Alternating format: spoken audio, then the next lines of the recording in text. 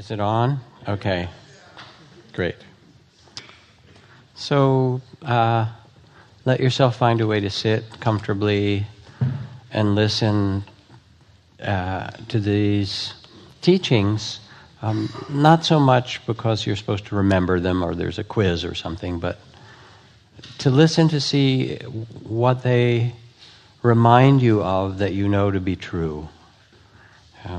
And if it seems wrong or doesn't seem true, then just let it go. But if it touches something of your own wisdom and reminds or supports or illuminates that, then that's a benefit or a blessing. And so this evening, I want to continue a set of teachings that I'll be doing pretty much throughout the year on Buddha nature, and in particular what are called the 10 perfections of the human heart. And basically they're one of the many Buddhist recipes for human happiness. And what's true about them is that they speak in a kind of timeless way to our experience. I have a poem here from Gabriela Mistral, great Chilean poet. She writes, "A woman is singing in the valley. The shadows falling blot her out, but her song spreads over the fields. Her heart is broken, like the jar she dropped this afternoon among the pebbles in the brook. Does she sing for a husband who looks at her silently in the dusk? Or for a child whom her song caresses? Or does she sing for her own heart more helpless than a babe at nightfall? Night grows maternal before this song that goes to meet it. The stars with a sweetness that is human are beginning to come out, and the sky full of stars understands the sorrows of this world. Her song is pure as water filled with light, cleanses the plain and rinses the mean air of the day in which men hate. And from the throat of this woman who keeps on singing, day rises nobly, evaporating toward the stars." And I read it to bring in a sense of a rhythm that's so much bigger than our ordinary rhythm of life, the rhythm of the movement of the spheres and the turning of the seasons and the rise and fall of dynasties and the changes that we participate in that are much beyond our human doing. And I wanted to do these teachings on the paramitas this year, particularly because we're living in these divided times and confusing times, politically and socially and in other ways. And it seemed important to come back to some ground of basic dharma or teachings of truth that are timeless and that we can rest in and use to understand how to act and live in the world in time of volatility and so much change. And so far we've talked about generosity, the first of them, which is really generosity of spirit.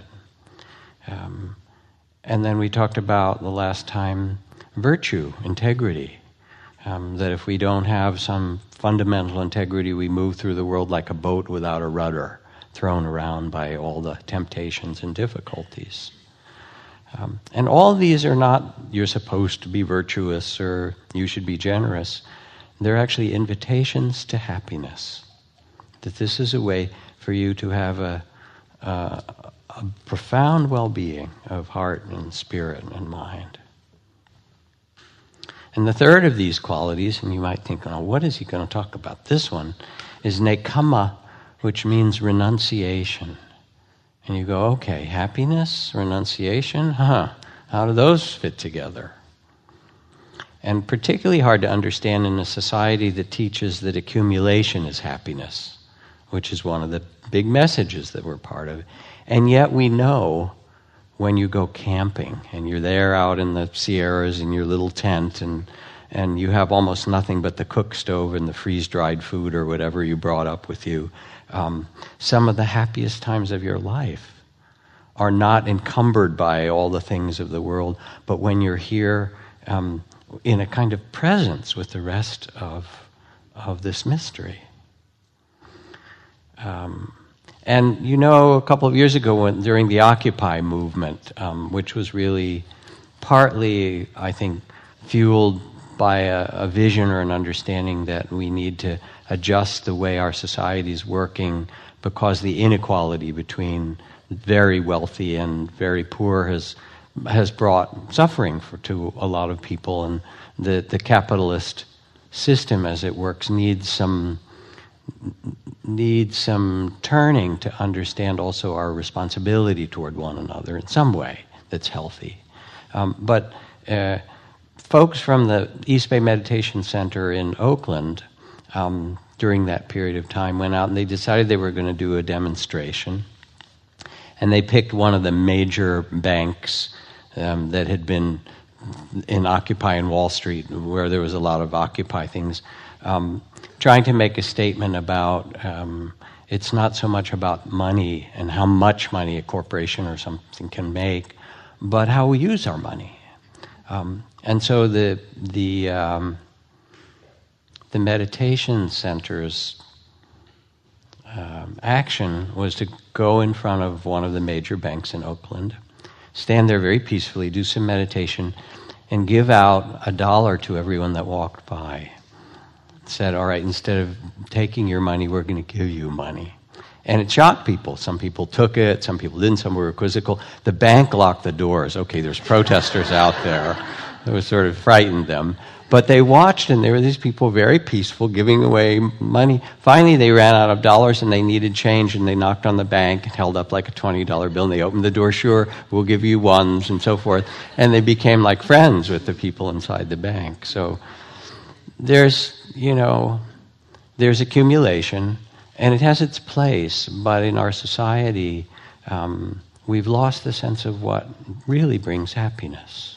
Let me ask you then a simple question. How many of you would like to simplify your life? Look around, yeah. There are a few that don't raise their hands, but that's because they're shy, actually. And when I lived as a monk, and with these monks and nuns for the years that I did, it was very much a life of renunciation. You shave your head, you leave your home, you live with an alms bowl, and very, very few things. And the idea is to shed those encumbrances in the monastic order and pay attention to your own heart and how you live, and that's really what matters the most. And there's a lot of teaching about renunciation for the monastics that we did. You get the food that's put in your alms bowl that day, and some days you don't get food. And okay, well, I trust that I'll get food tomorrow. And you do usually, so it's okay.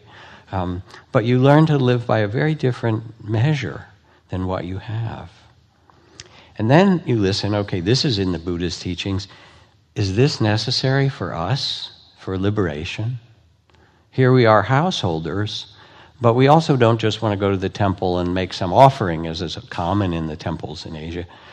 People in the West are also very much interested in their inner liberation in the midst of their business and their household life and so forth. We too need renunciation.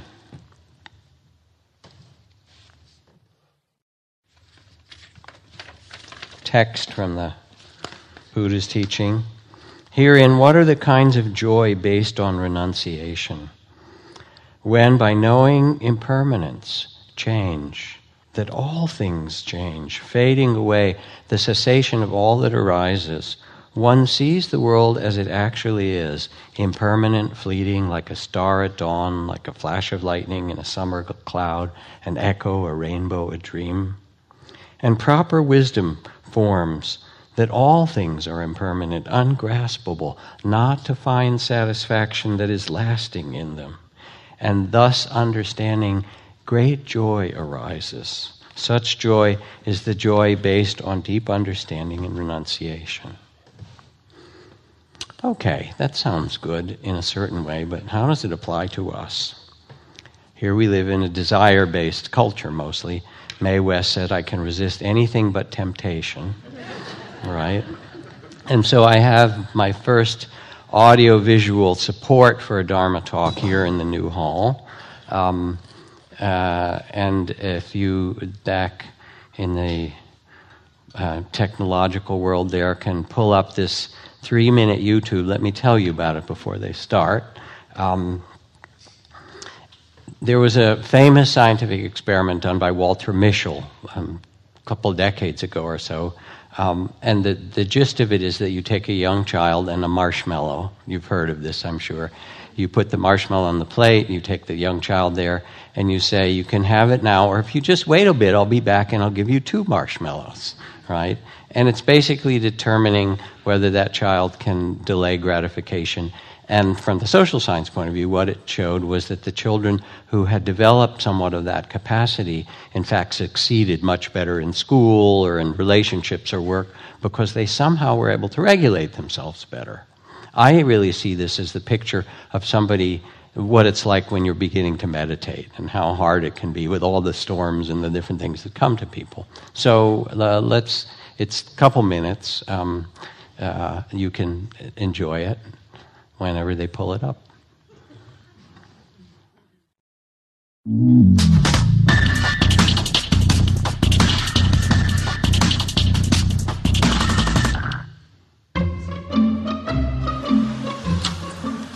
Okay, sit in that chair.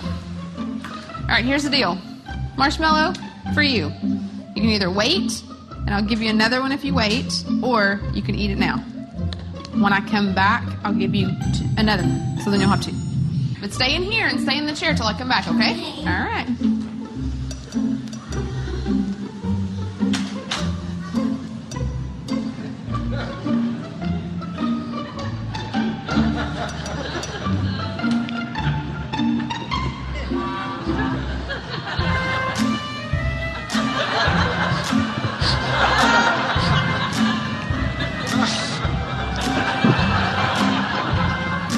I'm going to go do something, and then I'll come back.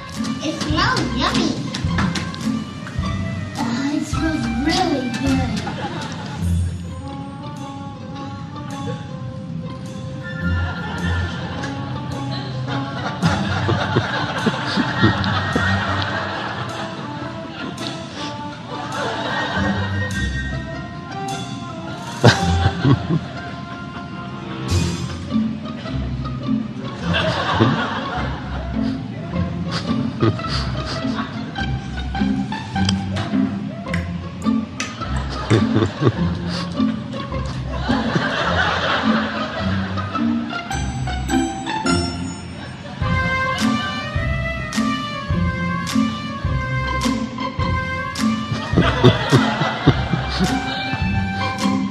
Alright, so it's up to you. You can have it now or you can wait.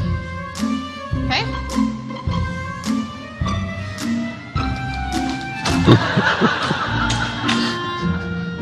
I'll be back.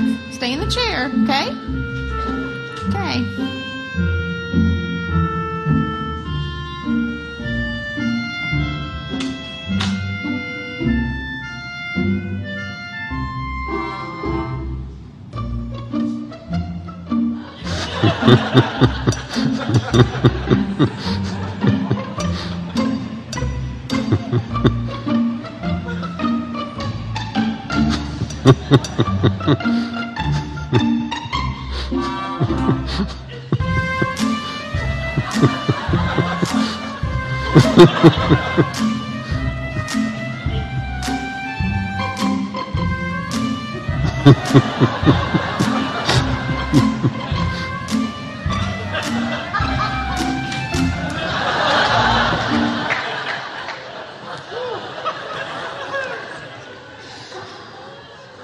Thank you. You can roll the screen up anytime. So there you have your meditation instruction for the night, right? And our human dilemma in some way. Now, the capacity that we have to notice the pulls and the forces of liking and disliking and desire and fear and so forth, which are part of human life, they're really natural.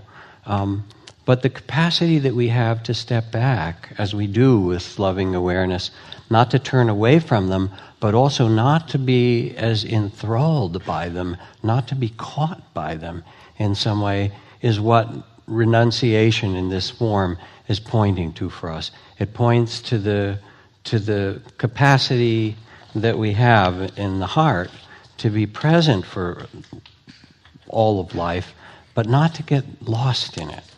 And this from a Chinese text. You monks who want to escape from all the various afflictions, and you practitioners must contemplate what it means to know satisfaction.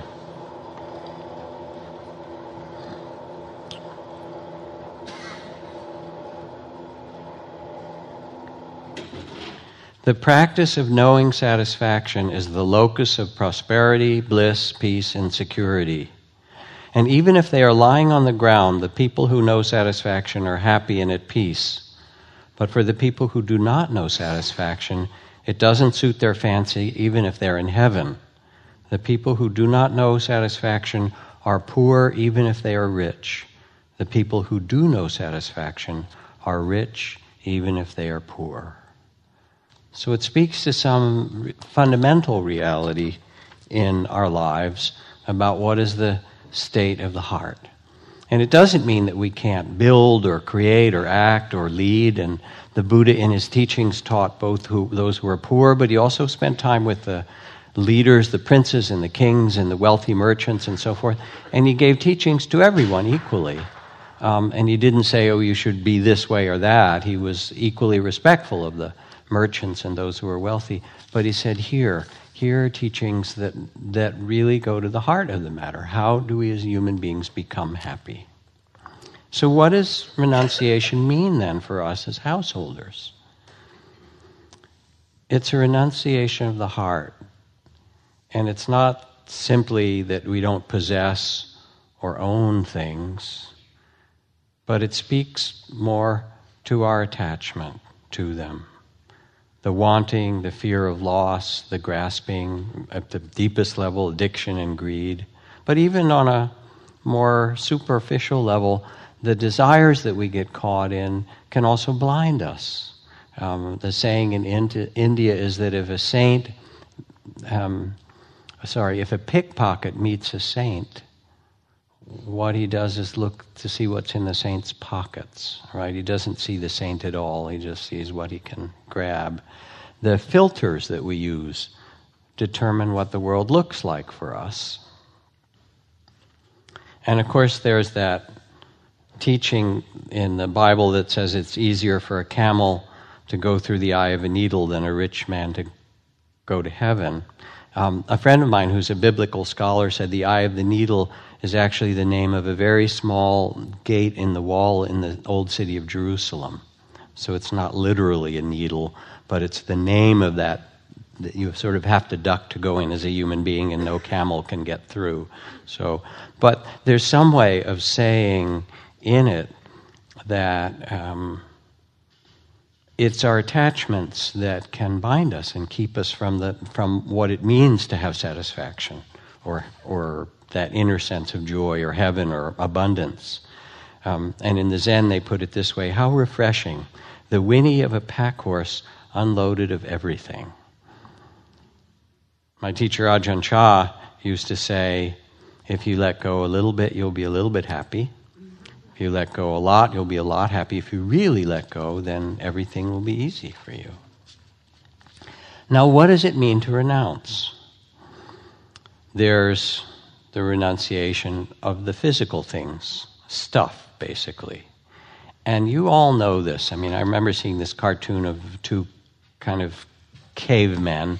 One was with their kind of skins on, and one was carrying a club. And one says to the other, this whole thing has gotten out of hand. I say we stop wearing clothes and talking before it's too late, you know. But our stuff can take over our life. And you know what the joy is of clearing out the attic, you know, or the closet, or giving things away, or simplifying in some fashion or other. The joy that comes of simplicity. My colleague and friend Joseph Goldstein, who's another very wonderful and well-known meditation teacher, he practiced for a long time in India, in Bodh Gaya, where the tree of the Buddha's enlightenment, that great temple is. And he invited his mother, who lived in upstate New York, to come and practice with him. And she came for a month from a very comfortable home in the mountains in upstate New York and, relative prosperity, and lived in a little hut that was part wood and part concrete with a cement floor and a little cot in it, and you had to go outside to the toilet in the monastery yard. And sit down on the floor with these people when you got your food twice a day. And she said that it was the happiest time in her life. I mean, the teachings were beautiful, the spirit of the people there were beautiful, but there was also something about just living, like camping, I said, living with that level and that kind of simplicity. So in the end, our happiness is not what we have or don't have. It's not saying you should get rid of things, but our ability to be present for life as it is, rather than wanting and grasping and so forth. The great Zen poet Ryokan writes, where are we, Ryokan? My life may appear melancholy, but traveling through this world, I've entrusted myself to heaven. In my sack, 3 quarts of rice. By the hearth, a bundle of firewood. If someone asks what is the mark of enlightenment or illusion, I cannot say. Wealth and honor, praise and blame arise and pass like the weather.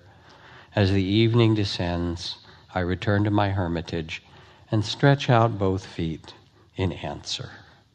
My answer is, here we are, this beautiful way. Now, some years ago, my friend Duane Elgin, who's also a Dharma practitioner, wrote a book called Voluntary Simplicity, I think in the 70s or 80s. It's hard to remember quite when it came out. And most people wanted to simplify. You raise your hand. But it's not also that easy.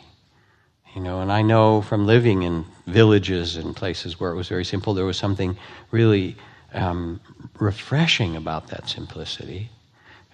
Thoreau says the soul grows by subtraction, not by addition. That when you simplify in certain ways, outwardly and inwardly, you can listen in a new way. Of course, even when you simplify, the habit of clinging is there. So I noticed in my monastic life that a monk friend of mine had a very cool set of robes that came from the garments that they were using in funerals. They were sort of the special robes because you were like a really cool monk if you had these old funeral robes and things like that. And I looked and said, gee, I wonder when I'm going to get robes like that, And he had a really nice alms bowl, and mine was not all that nice. And you start to see how it doesn't matter where you are, that desire thing starts to work. But you want to reflect. What is it time to let go of or to hold lightly? And it's not about poverty, because the Buddha again says in one of these wonderful texts, he says, I'll read it to you. A wealthy businessman said to the Buddha, I see you're the awakened one and would like to open my mind and heart and ask your advice. My life is full of work. I employ many people who depend on me to be successful. I enjoy my work and like working hard, but having heard your followers talk of the bliss of renunciation and seeing you as a homeless one, should I do the same? I long to do what is right. And the Buddha replied, the bliss of a truth-seeking life is attainable for anyone who follows the path of unselfishness. If you cling to your wealth, it's better to throw it away than let it poison your heart. But if you don't cling to it and use it wisely, then you will be a blessing to people. It's not wealth and power that enslave us, but the clinging to them.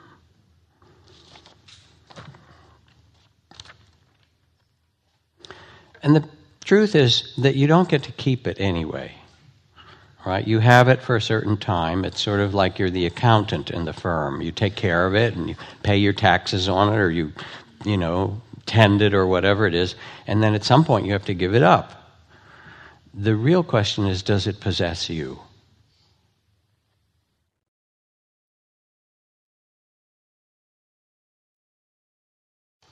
And then not only does it possess us in some way, but if we look in our society, does it possess us collectively?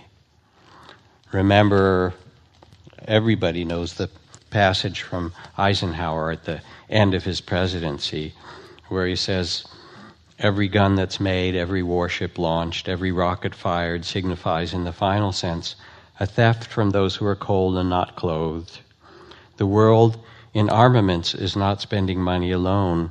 It is spending the sweat of its laborers, the genius of its scientists, the hopes of its children. This is not a way of life at all in its true sense. It is humanity hanging from a cross of iron. And so here we are in the richest nation on earth. Emerson says the wisdom of nations is shown by what they do with their surplus capital. How do we use the wealth that was given to us? And if we look in a certain way, we're also sadly a warlike nation. And I can count, dozens of wars that we've been in, big and small, in my own lifetime. Pretty much not many years between them. The little ones like Grenada or Panama or there's Libya or there's many, many, many. And then, of course, there are all the other wars elsewhere. But we also supply the majority of armaments to the world, more than any other country. And then we worry that we're not safe. There might be some connection between those two. So we start to reflect on this, again, not to make a political statement or to favor one political point of view or another, but to look at what benefits humanity from the deepest place. And I remember being in New Delhi, and along the river is a great big park, an open expanse with some stone walls on the side, inscribed with the sayings of Gandhi. It's a memorial to Gandhi, and where his body was cremated. And on one of them, there's a famous phrase from Gandhi where it says, "Before you act, think of the poorest person you've met and consider if your next act will be of any benefit to them." It's a really kind of powerful question to consider, what is our relationship to others?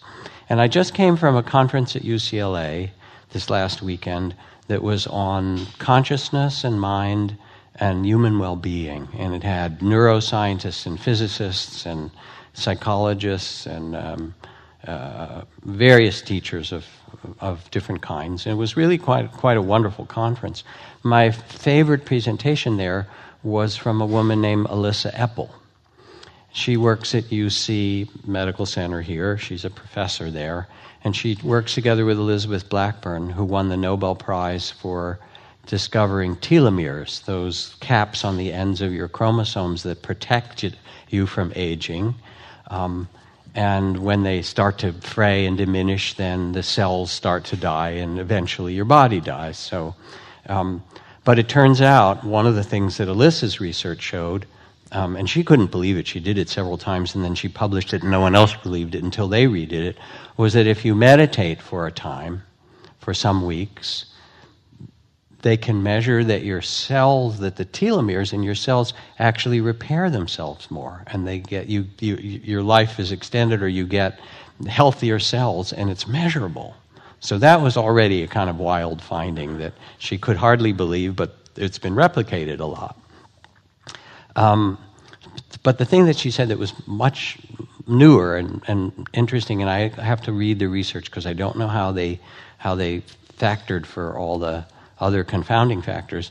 She said, your cells are listening to the world. And she said we can see it as geneticists in the epigenetics of your cell. Certain things get activated or turned on or turned off depending on the hormones in your body and the level of stress, or the level of well-being. We're tuned to those around us and to the environment. And the particular thing that she measured was that in places or societies where there's a very big differential between the wealthiest and the poorest of that population, obviously those who are poor have more stress and their telomeres get frayed because there's not enough food, or there's people shooting around them, or whatever the kind of suffering that racism and poverty and so forth bring to their lives.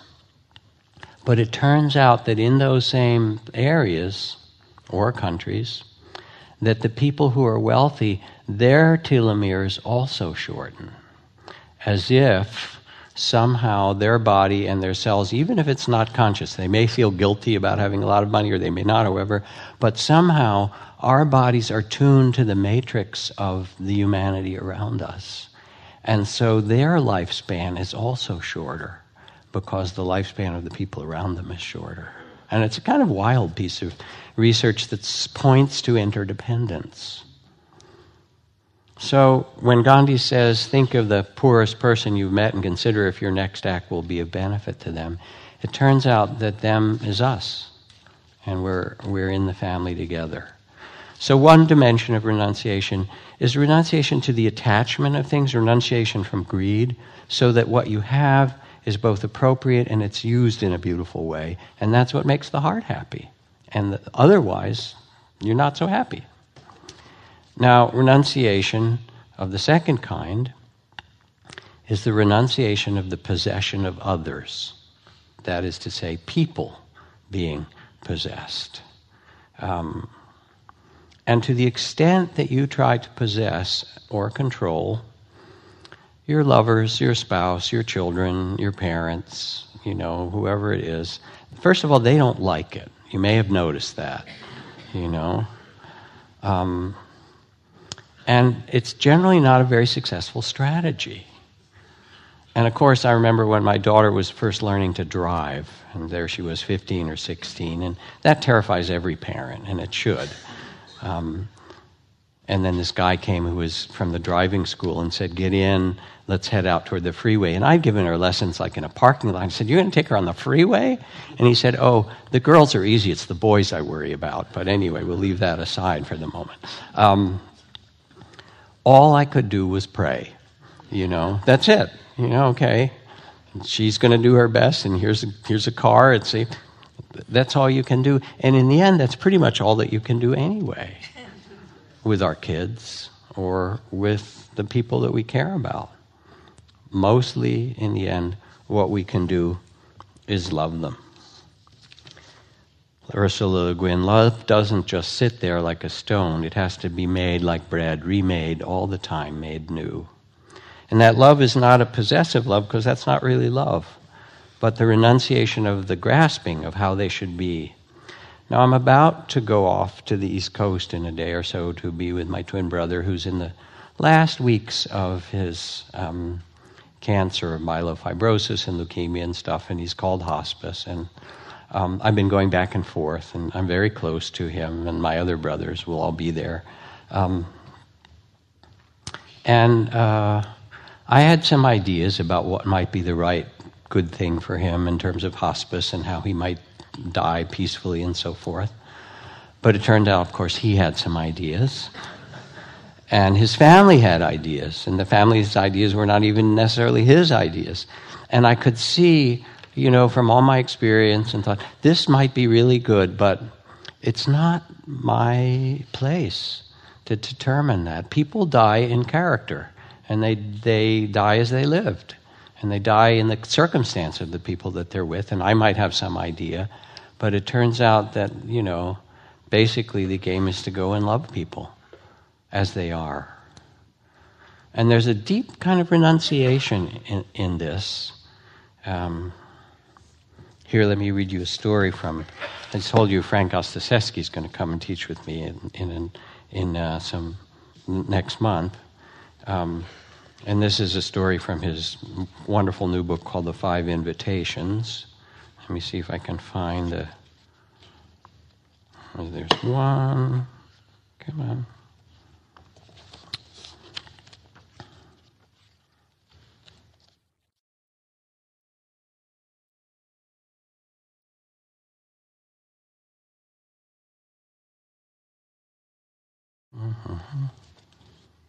I'll find it.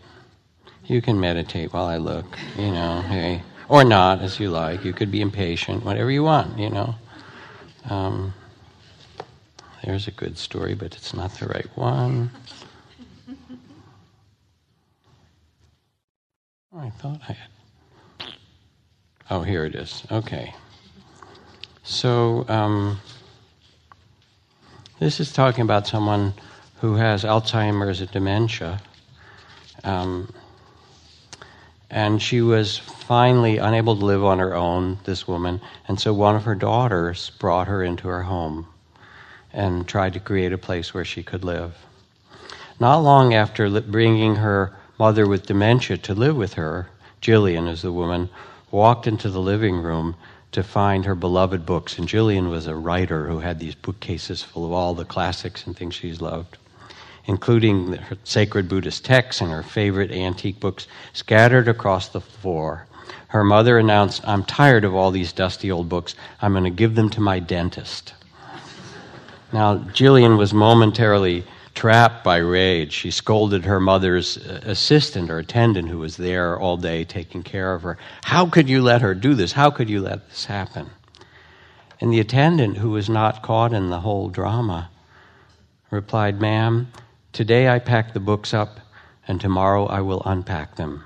If this gives a sense of control to a woman who has lost so much, well then, it's okay with me. It doesn't matter so much. I just like being with her." How's that? We have so many ideas about how it's supposed to be. And here, okay, I'll pack the books up and I'll unpack them because it's really the presence of love that matters and not where the books are. And so that you can feel the kind of deep renunciation that comes in this dimension. And also what's true is that you can do it. You might think you can't. And I remember I was at Esalen years ago. I'd brought for a program a number of Buddhist teachers there, Chogyam Trungpa Rinpoche and Tartang Tulku and Lama Govinda and all these kind of Buddhist luminaries, and we were all teaching together with Stan Groff and so forth. And one of the people I brought was a Korean Zen master named Sung-san, or Sansanim, as we used to call him. And some of the folks at Esalen got really enamored of his teaching. He was a wonderful Zen teacher, Korean Zen teacher. And this couple who was there, became students of his, and he came back another time, and they were very devoted. And then they broke up. You know how it is. And they were young, but you don't have to be young to break up. But there it is. And it was not easy at all. And the woman left him for somebody else, and the man was just disconsolate. And I watched the Zen master, and he was very tender with this guy, and he said, he touched him on the heart, difficult, hold it all with compassion. Nice, lovely kind of response. Then he went and he traveled for about 8 months, Korea and various temples, and he came back. And I happened to be there when he returned, and these people were there, and there was this group, and there was this, what had been his disciples and this couple that, now had separated. She was with some other guy, and the Zen master met this man and looked at him and said, "How are you?" And he said, "Oh, still terrible. It's just such loss, still feel so bad." And so he said, "Oh, I have a gift for you." And he opened his monk's bag and he pulled out this beautiful set of beads. And he said, "Here, give me your hands." And he put the beads in his hands and he held them with one hand. And he looked him in the eye and he smacked him across the face. And he shouted, he said, "Let her go." And we were all like, I didn't learn this in therapy training, right? It might have been a good move, but they don't, And the guy was like shocked. But I'll tell you, a week later, he was done. He just finished it. All right, I get it. So you hear these teachings and you think, oh yeah, nice for the Buddha or those monks or something. But it actually is possible for you. And to know that, not that you deny it and that you don't feel the grief and so forth, which originally the Zen master said, yes, I feel compassion. That's painful. But now it's time to start anew. And renunciation is not possessing people and not even in yourself, not possessing the way that's supposed to be. And then you're free to move with a wise relationship. Now, third kind of renunciation, particularly helpful in these times, is the renunciation of views. Just in case you have them, and opinions. And the Buddha says, well, in the Tao it says the philosopher is wedded to his opponent. They like it, and that's okay. That's a kind of nice thing. But the Buddha says, but those who cling to their views go about the world annoying others. Right? That's his. I think he laughed when he said that.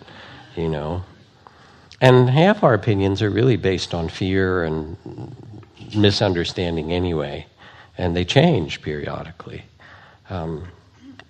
But we get so filled with what's right and the way things are supposed to be, whether it's political or spiritual or any other way, and then we start to carry, our anger and our grudges and our perspective, and in some way it undermines the heart, and we're full of judgment. I hate to say it. I wish it weren't true, but your judging part, at least those of you who have a strong judging part, it's been in there since you're a kid, and it follows you around, and it kind of knows you and says, oh yeah, she's not doing that right, and you could do that better. And it's just in there, and no matter how good things go, it's like, here's Dustin Hoffman, he says, a good review from the critics is just another stay of execution, right? You can't really let yourself be happy because the judge is in there in some way. And the thing about views is that you believe them, but they're really only partial. Truth is not given to us in words, and in fact, being right, and everybody's heard that, would you rather be right or happy, basically. So it doesn't mean that you can't have perspectives and values and carry them, but it's the grasping of them and believing that you have the right way and that you really see it. Who knows politically what's going to happen? Who knows spiritually what's going to happen? Who knows what's going to happen in your life? Don't know mind, which is what the Zen master Sansanim called it, Suzuki Roshi called it beginner's mind, is to be willing and able to see things in a fresh fashion. And we need that. Perhaps we need that now more than ever. Peter Matheson writes, eventually the child's clear eye and heart is clouded over by ideas and opinions, preconceptions and abstractions. Simple, free, joyful being becomes encrusted with the burdensome armor of who we should be and how we think we should be. Not until years later does an instinct come that some vital sense of mystery has been withdrawn. The sun glints through the pines, and the heart is pierced in a moment of beauty and strange pain, like a memory of paradise. And after that day, we become seekers. There's something about the child of the Spirit in you, no matter what views and what you've lived through, something inviolable that can be touched when we let go of views and step more into the mystery of life. So you can reflect on that as well. Spiritual views. People come and say, my partner doesn't meditate. So what? Maybe you're the one that needs it,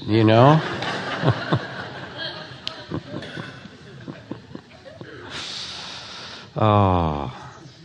Thomas Merton wrote, the beauty of saints is not their sanctity or holiness. This is not what makes a saint holy.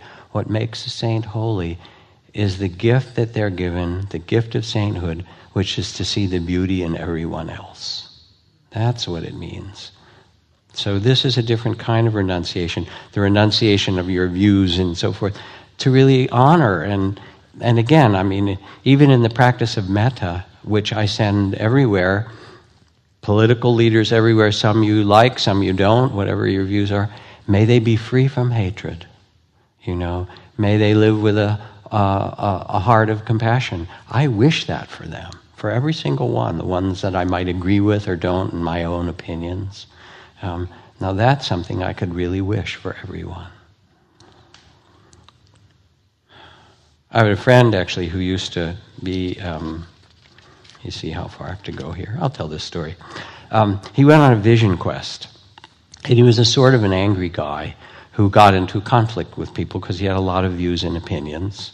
One of those type people, not unlike some people we know, myself and others. Anyway, he went on this vision quest, and he thought, it was 10 days at Four Corners, way out in the desert in the southwest, and very special. And he was alone, and his little canteen and whatever. And he's going on and on, day after day, and looking for some vision, and no vision came.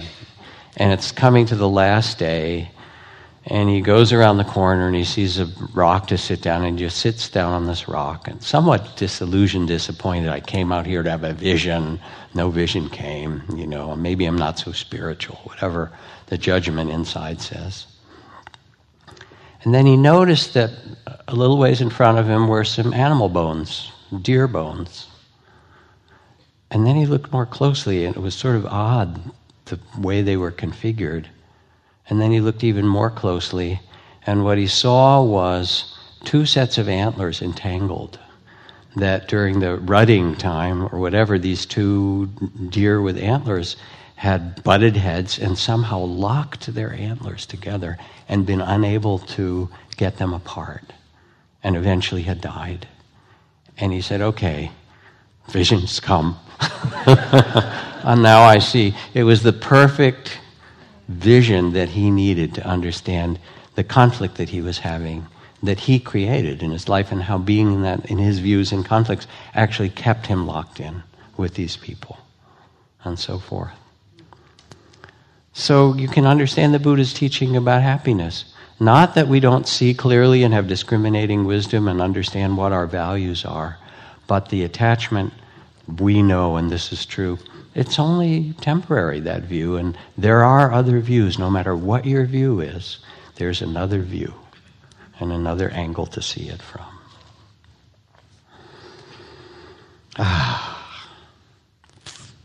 Renunciation of being right. Letting things go. This is again from the Buddha. Look how he abused me and beat me. He threw me down and robbed me. Perpetuate such thoughts and you live in hatred. Look how he abused me and beat me, threw me down and robbed me. Abandon these thoughts and live in love. In this world, hate never ends by hatred, but by love alone is healed. This is the ancient and eternal law. So here's something pretty serious. It's not like, oh, they dissed me, or they were, emotionally distant, or they, whatever, you want to complain about. He abused me, beat me, threw me down, and robbed me. Are you going to continue? Doesn't mean you don't protect yourself or care for yourself. But when that's over, do you dwell in that, kind of loyal to your suffering? Or, as the Buddha says, abandon these and move on. Renounce that which causes you suffering and start anew. O nobly born, the Buddhist texts begin, remember who you really are. Remember that you have within you a heart of generosity, of integrity, and of the kind of renunciation, those kids were struggling to learn it, that gives you a centeredness and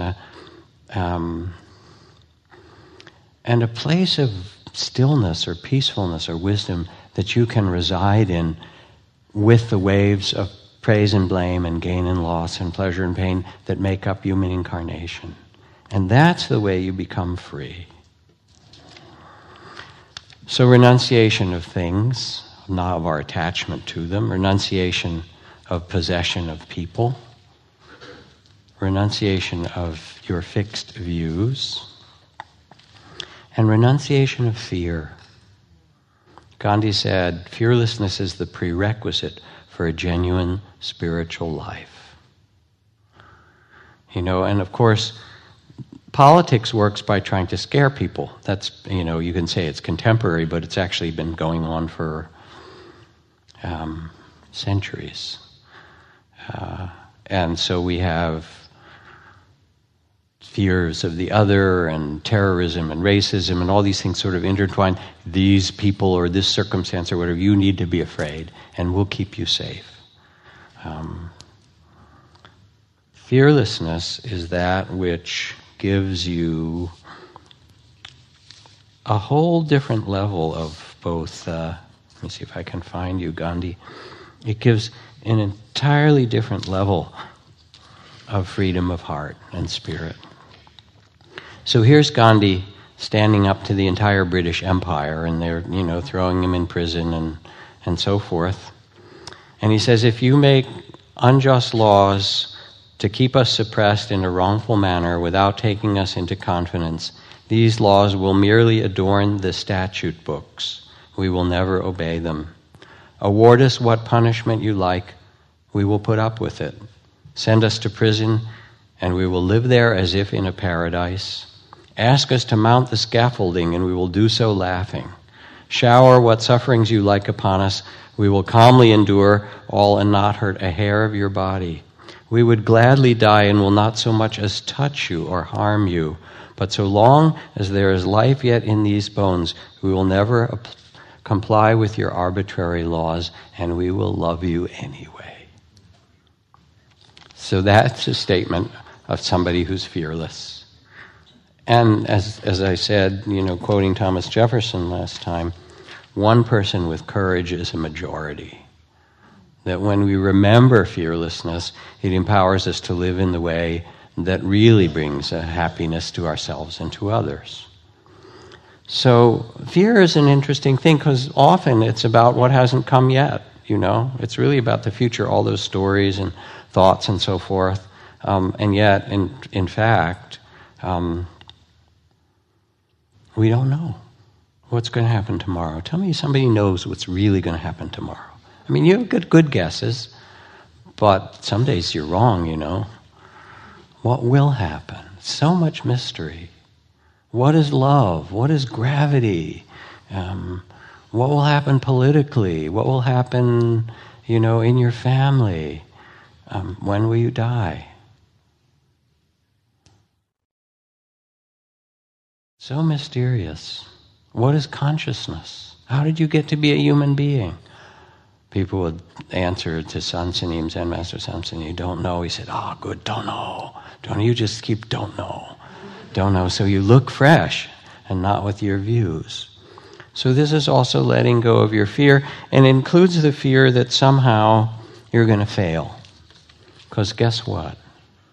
You will.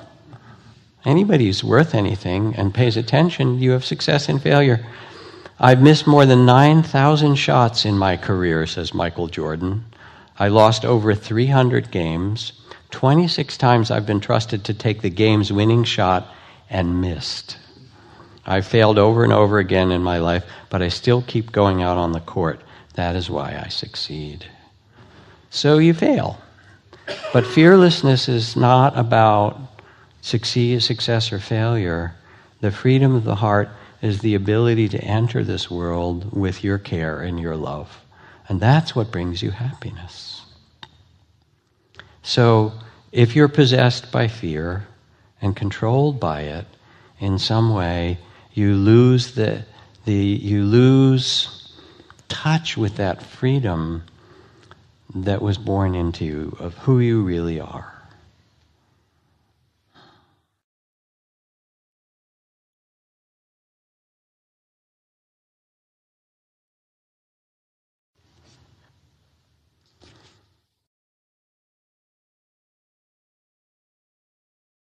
Looking at stories again.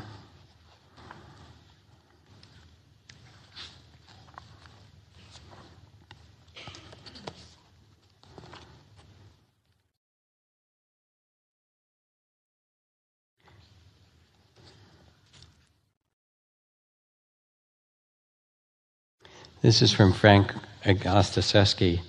He said, I flew to Berlin to teach a workshop on grief and forgiveness. I didn't mention my experience of having gone to the concentration camps, to Birkenau, prior to leading this workshop. It can still be difficult to speak of such things in Germany.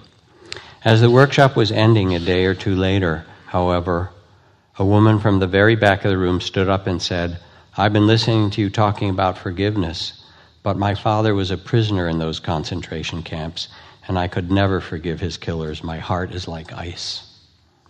The whole room went silent, and again the only appropriate response was to bear witness, just to hold that with a witnessing heart. And then a woman on the other side of the room raised her hand to speak, and I thought to myself, now the stories of the camps and the grief of these losses will come. She stood and said, "My heart is like ice too. It feels like a stone. My father was a Nazi officer who was a guard in those camps. I know that he killed many people. I can't forgive him." Silence. And then these two women did the bravest thing I've ever seen. They made their way across the large conference hall of 200 people and embraced. They didn't say a word. They didn't have to. They just held each other. Their actions were a clear recognition that they were no longer alone in that pain. And for that moment, their suffering was all of our suffering, and their compassion and forgiveness was all of ours. So to let go of fear is somehow to have a bigger vision of the world. Kabir, wonderful poet, writes, where are you, Kabir?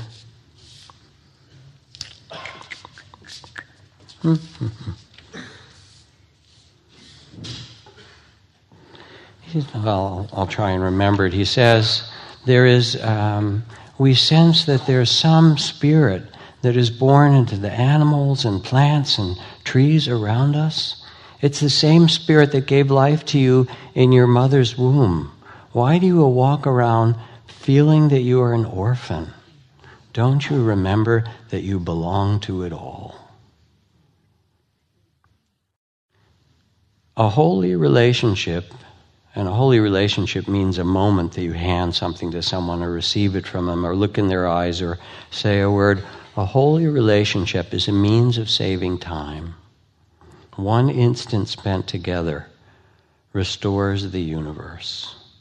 And you can hear it in that story in Germany. One moment of that kind of attention can turn everything around. And so this kind of renunciation is the renunciation of all the things that hold us back and the willingness to say, as Gandhi, I know what matters to me. And what matters in his case was both justice and love. And I will put neither of them down. I will carry them both in the ways that I best can. And each of you have gifts that you carry to the world so that when we sit and meditate, yes, you quiet the mind. Yes, you open and tend the heart and release things. Yes, you can go into vastness and a sense of connection, all of those things.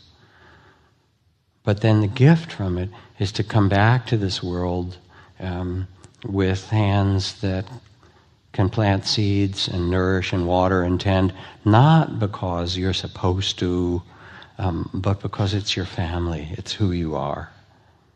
Your gift is really your love.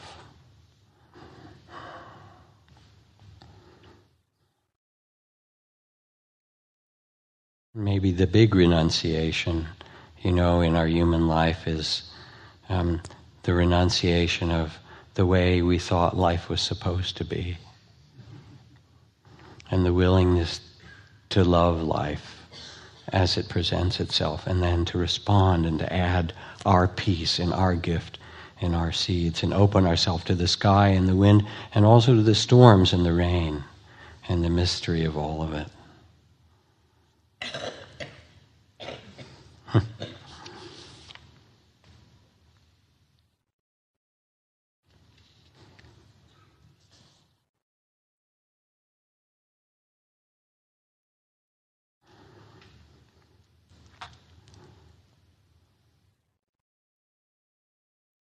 I could read you and I will, a little poem to end, but I'm contemplating whether to tell this story or not, and I guess I will, whatever. So some years ago, I had a friend named Milton Friedman. And Milton Friedman, who has the same name as the great economist who was at the University of Chicago, very famous conservative economist. My friend Milton Friedman was a speechwriter in the Senate, and then he worked in the White House long ago during Jimmy Carter's presidency. And during that particular time, there was very high level of inflation. And oil prices spiked and inflation went up, so interest rates were up in the teens and 20s and so forth. And one day Milton Friedman was there and working on a speech or something, and a phone call came for him. And says, "Is this Milton Friedman?" He says, "Yes, it is." He said, it turned out it was a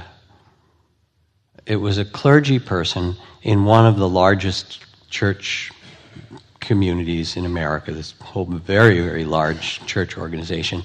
And he was their financial officer as well as a clergy person.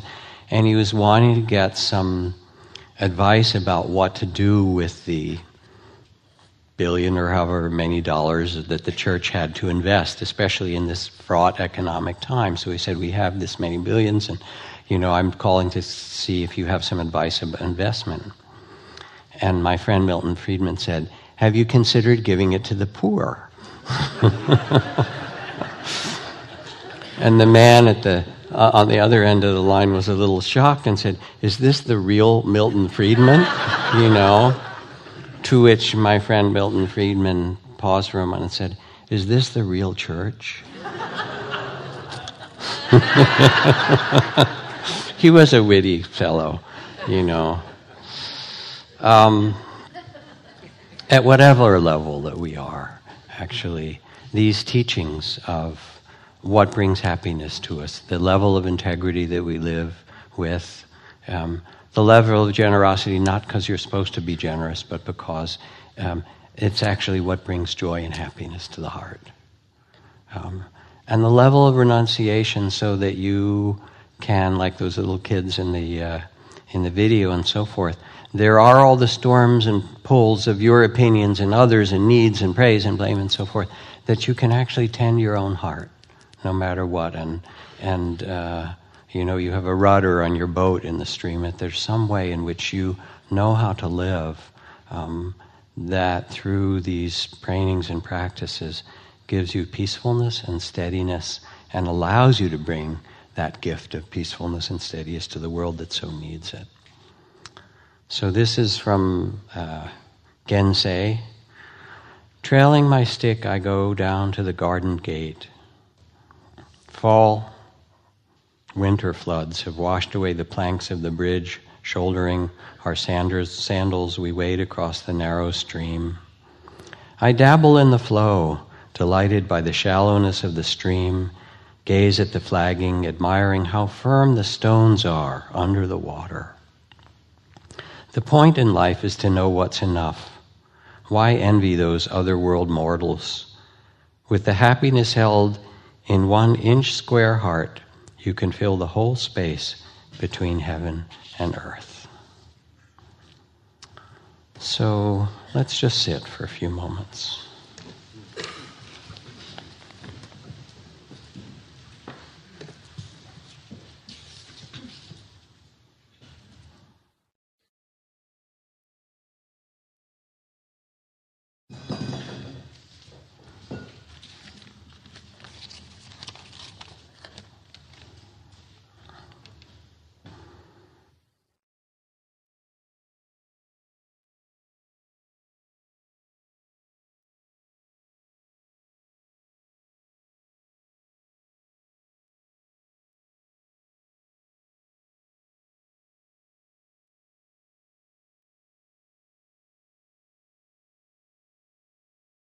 And as you sit, let yourself reflect. What things is it time to let go of?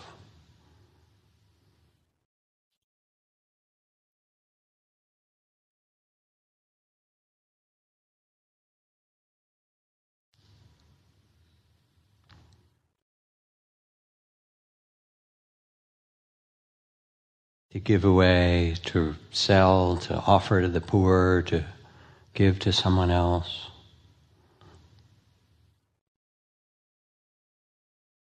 To release.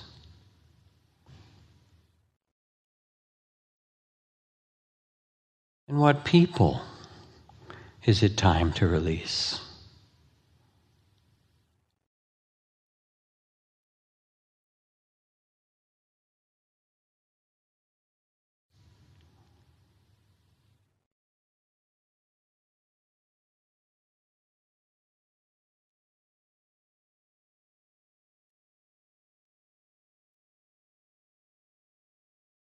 And what opinions and ideas and views would it help to release, to rest in mystery and a trusting heart?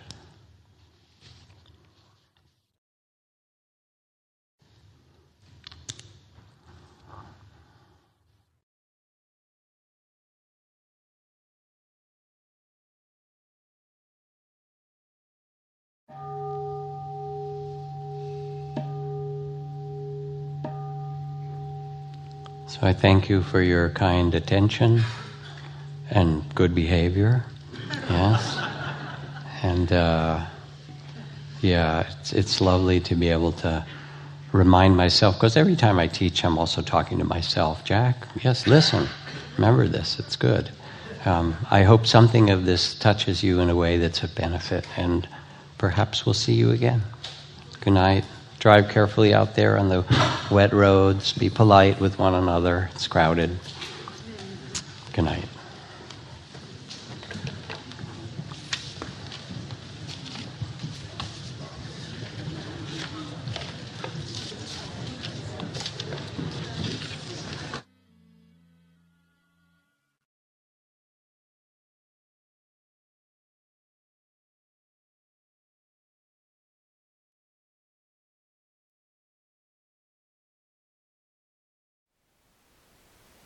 Thank you for listening. To learn how you can support the teachers and Dharma Seed, please visit dharmaseed.org/donate.